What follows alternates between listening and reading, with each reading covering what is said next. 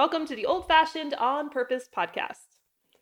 It is a hot summer on the homestead. Definitely hotter than last year, but the garden is loving it. It is swinging right along. We've got tomatoes coming in, which is unheard of this early in the year. We have cucumbers and beans and beets and all sorts of stuff. It's awesome, but we're also getting down to the wire to get the fall garden planted, which may sound a little weird because it's still the middle of summer.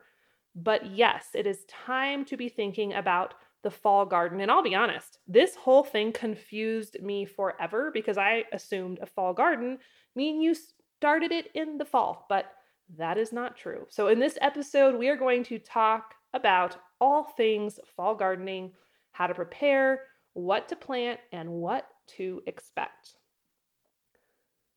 I'm your host, Jill Winger, and this is the podcast for the trailblazers, the mavericks, the makers, the homesteaders, the modern pioneers, and the backyard farmers.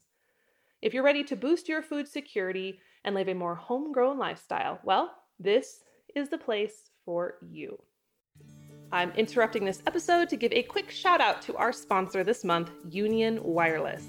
Union is a Wyoming-based small-town telephone company that's been in business for the last 100 years. They specialize in having more cell towers in more places, and what started as one man's mission to help rural Wyoming residents stay connected has blossomed into a thriving network that connects folks via landline, cell phone, and internet service in Wyoming, Colorado, Montana, and Utah. If you're one of my listeners who lives in the West, head on over to unionwireless.com to see if they'd be a fit for you. Now, back to our show. So like I said, for many years, I believed that a fall garden was something that you started in the fall. I had this vision of, okay, we wrap up the garden for the summer, I take a little breather, and then come October, we start the fall garden. Not true. And I should have known better, obviously, because we can get snow in October, but, the name can be deceiving. So the fall garden actually starts in the summer. So you need to be planting a fall garden crop in potentially July or August, depending on where you live, and then you get to harvest it in the fall. So that was a light bulb moment when I finally figured that out.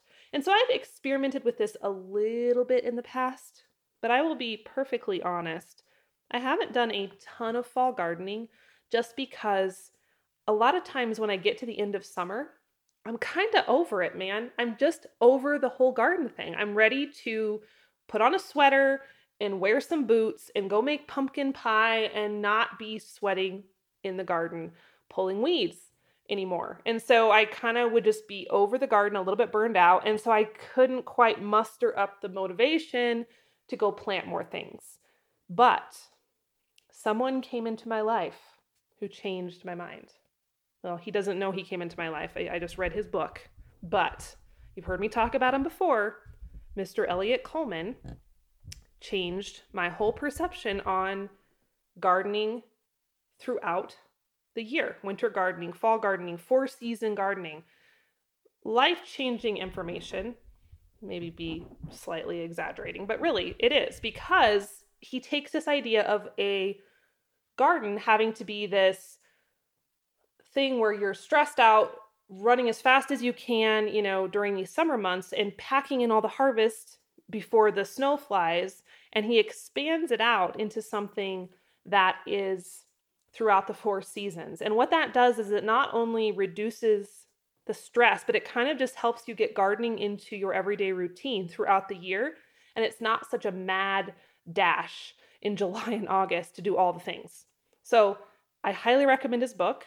Well, he has a couple, but the one I love the most is called The 4-Season Harvest, I believe. He talks about season extension and greenhouses and row covers and cold crops and all these cool things. But he is really changing my perspective on this. So there's a couple different ways you can do this whole fall/winter gardening thing.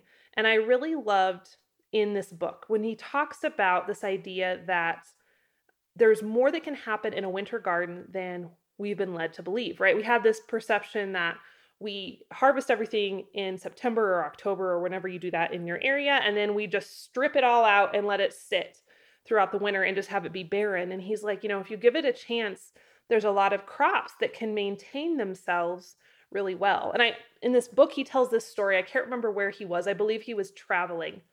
I think it was somewhere in Europe, and they were looking at some famous gardens, and he asked them what was growing in their garden. It was like fall, it was cool, it was wintry feeling. And they're like, well, nothing, you crazy person, nothing's growing in the gardens. And he's like, let me look. And he went out there and he found all sorts of treasures that were still ripe for the taking, even though the weather was chilly. And there's lots of vegetables. Maybe they're not tomatoes and they're not cucumbers or corn, but there's a lot of things if we can start incorporating them into our diets and opening up our horizons a little bit, that we can be harvesting far more throughout more months of the year than we've been led to believe. Even for people like me who live in a place like Wyoming that is not exactly tropical. One moment. Jed. Oh no, Jed. He's chewing up my shoe. I can see him hiding behind the trash can in the office. Jed. Oh, Jed. Sorry. For those of you who follow me on Instagram, you know that Jed, my puppy, is a disaster, a walking disaster. He even has his own highlight on Instagram where I display all of his naughty deeds, and there are many. So anyway, sorry. Jed, don't eat my flip-flop. Okay. He's looking at me. I wish you could see his face. He's like, I'm going to wait till you get talking again and you're distracted, and then I'm just going to mow down this little shoe. Okay. Anyway, sorry. Back on track here. Rabbit trail. So, what was I saying? Oh, Elliot Coleman, my garden crush. But even people like me in Wyoming can do a lot. And I had this belief for the longest time that I was out of luck. We have a crazy short growing season. You've heard me complain about it before. And I just had this assumption that it is what it is. I can't do anything about it. And that's not true. There's always something you can do. So we are working on our greenhouse as we speak. The kit is arriving today. It's coming on a big truck, and Christian has to unload it with the skid steer, and they're out. We have the spot in the back pasture picked out, and we just have to get it level because the ground's not even. So they're going to have to do some dirt work. But guys, it's actually happening. It only took us like 6 months to figure out what greenhouse kit we're getting. So I'll do another episode on that once we start the building process, because I'm sure I'll have many things to tell you and many mistakes that we have made, because I always have mistakes to share. But it should be good. Anyway, so the greenhouse is part of my winter gardening strategy, but I also can plant things out in my regular old raised bed garden. So here are the things I'm doing to kind of help me mentally prepare for the fall garden, which actually I need to be more than mentally preparing right now. I need to be actually doing it because it's the first week of August. We just got home from fair, so I'm a little disoriented right now, but I need to be out there planting. So here is what I'm doing. And hopefully these will give you a few ideas of your own that you can do to follow along. And if you are in, let's see, I'm in zone 5. So if you're in zone 5 and you're listening to this, you should be planting probably a good number of your fall garden crops now. And if you are in a different zone, you can look up online pretty easily to figure out what zone when your frost date is to know when you should plant. But the time is upon us, friend. It is here. So don't dally. We're going to have to get this going sooner versus later. So the first thing I'm doing is just planning. Like I said, maybe I'm not planning as much as I should have. I kind of knew in the back of my mind that I would be needing to plant end of July, early part of August. But yes, you do plant your fall garden crops in the summer, which feels weird, but also, it's kind of good because I'm already out in the garden a lot, weeding, checking for monster cucumbers that have grown without me seeing them in time, watching for bugs, watching for tomatoes ripening. So it only makes sense that I could just take a packet of seeds out there with me and plant a few rows here and there. I do recommend putting this on your calendar though, because it's crazy to me, any sort of homesteading thing, whether it's getting chicks or butchering or whatever, I always think I'm going to remember, oh, I'm going to order chicks in March. And then it's like April 30th. And I'm like, oh my gosh, I was going to order chicks 2 months ago. So things sneak up on you and fly by. So put it on your calendar so you know what you need to be doing and when you need to be doing it. If you are unsure of your exact timing on this, like I said, Google it. There's also a blog post on my blog, which I'm going to put the link in the show notes, that gives a little more time frame for each of the vegetables. So you kind of can, know your last frost date and count backwards, and that'll give you a good idea. Okay, number 2, I would recommend with some of your beds, if you're using beds or rows in your garden or areas in your garden, you're going to want to clean out the old crops early. So usually with a lot of my things, I just leave it all in the ground, and we'll get a frost or 2 or 9 and a snowstorm or many snowstorms. And sometimes I just leave stuff in the ground until spring, kind of to be a cover for the soil. Sometimes the deep roots are good to leave throughout the winter because they break down and kind of aerate the soil. When we pull it up, finally it's great for getting that fluffed up.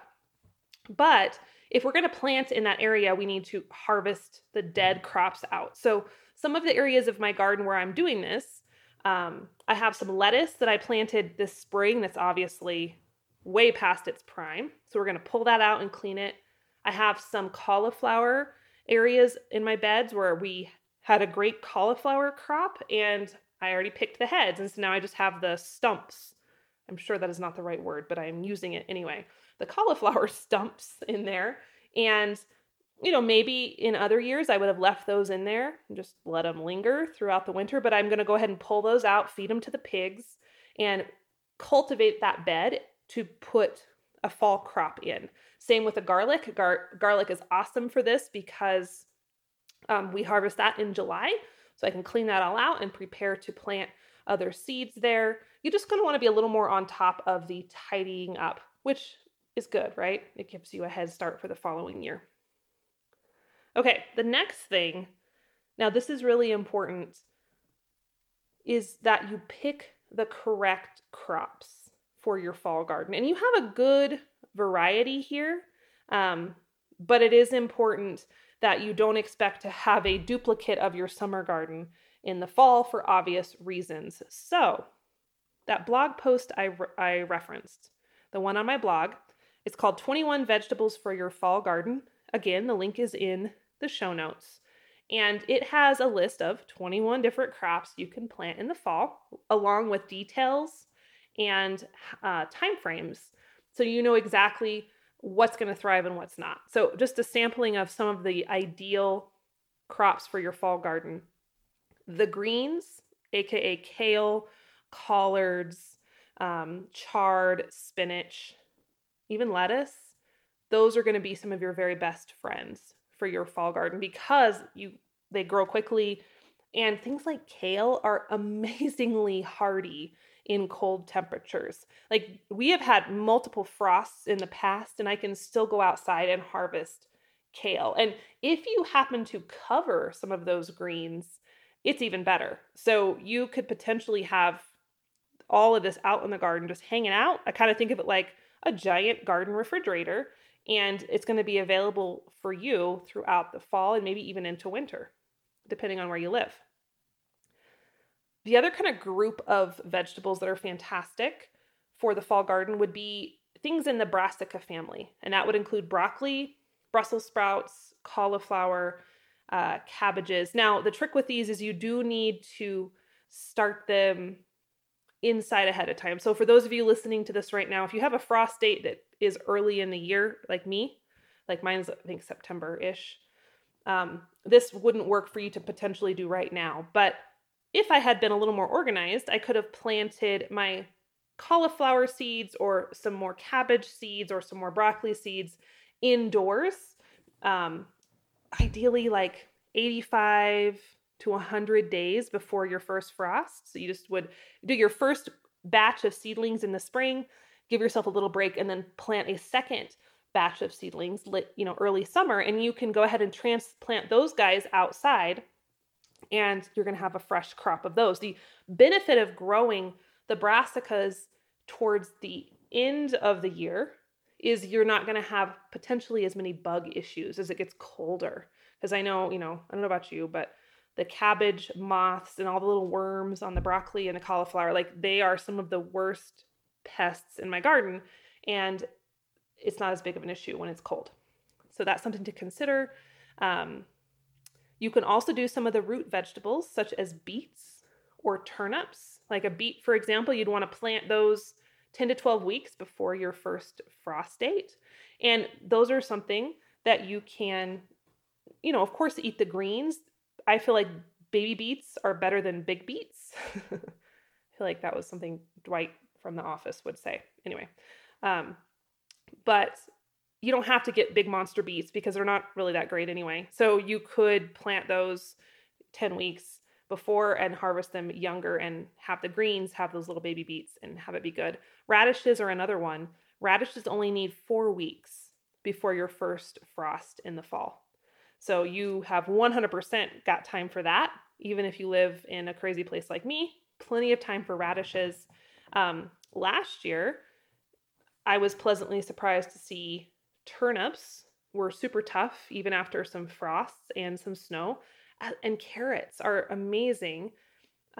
They take a little bit longer to germinate, right? Carrot seeds are notorious for taking several weeks to get going. But you can plant those in the summer. And the cool thing about carrots is they will last underground for a very long time. Now, small caveat to that is last year I did not get my crop of carrots pulled out because we really pretty much went from like 60 degrees and I'm like, oh, I have lots of time to a little frost when I'm still like, hey, we're good. And then all of a sudden we got this epic snowstorm that dumped multiple feet of snow in our garden and drifted it on top of it. And I couldn't dig it out. So, and then it stayed there for a very long time. So my carrots were left in the garden and it wasn't good. I mean, by the time I pulled them out in April, it wasn't pretty. They were mushy and squishy. But if you cover your carrots and maybe you're a little more mindful than I was, they will last out in your garden. It's kind of like almost like a root cellar in the garden. You just cover them. So those are another great option to grow into the winter. Now, once you're planting these things, you may be okay just leaving them uncovered even throughout some frosts. Or if you tend to get hard frosts or you're really pushing that growing time deeper into the winter, it would be a good idea to get some sort of cover. So Eliot Coleman would recommend a simple hoop. This would be what they would call a low tunnel, right? It's not a tunnel you can walk through, but it's just a small wire hoop you would poke into the ground over a row or over a bed, and then you would cover it with some plastic. And you can do a lot of season extension that way.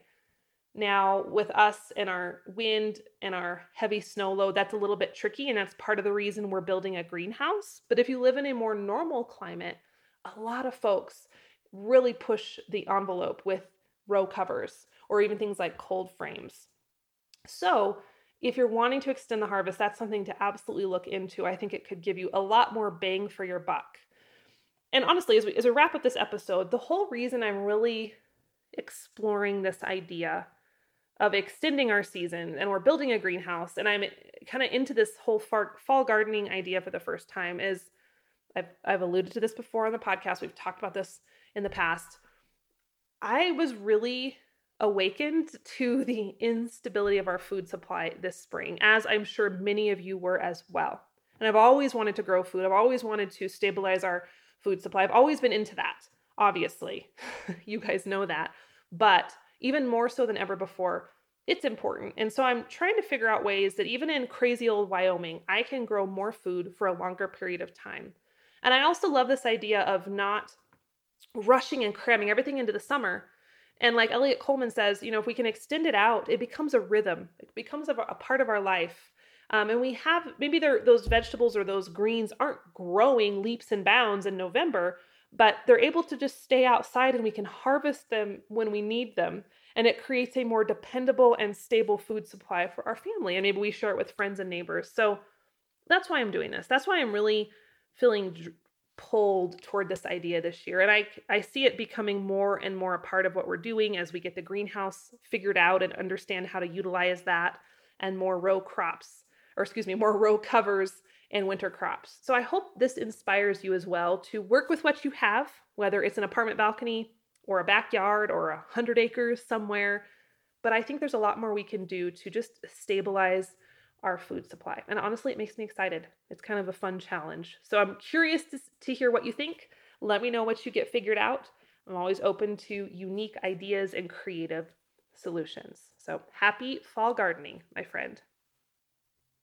So if you're ready to start this homesteading thing wherever you are, wherever you may be, but you need a little help to get started, well, that is my specialty. I have an entire library of resources I have created for folks just like you, and you can get access to the whole thing for free over at theprairiehomestead.com/grow. And that is it for today.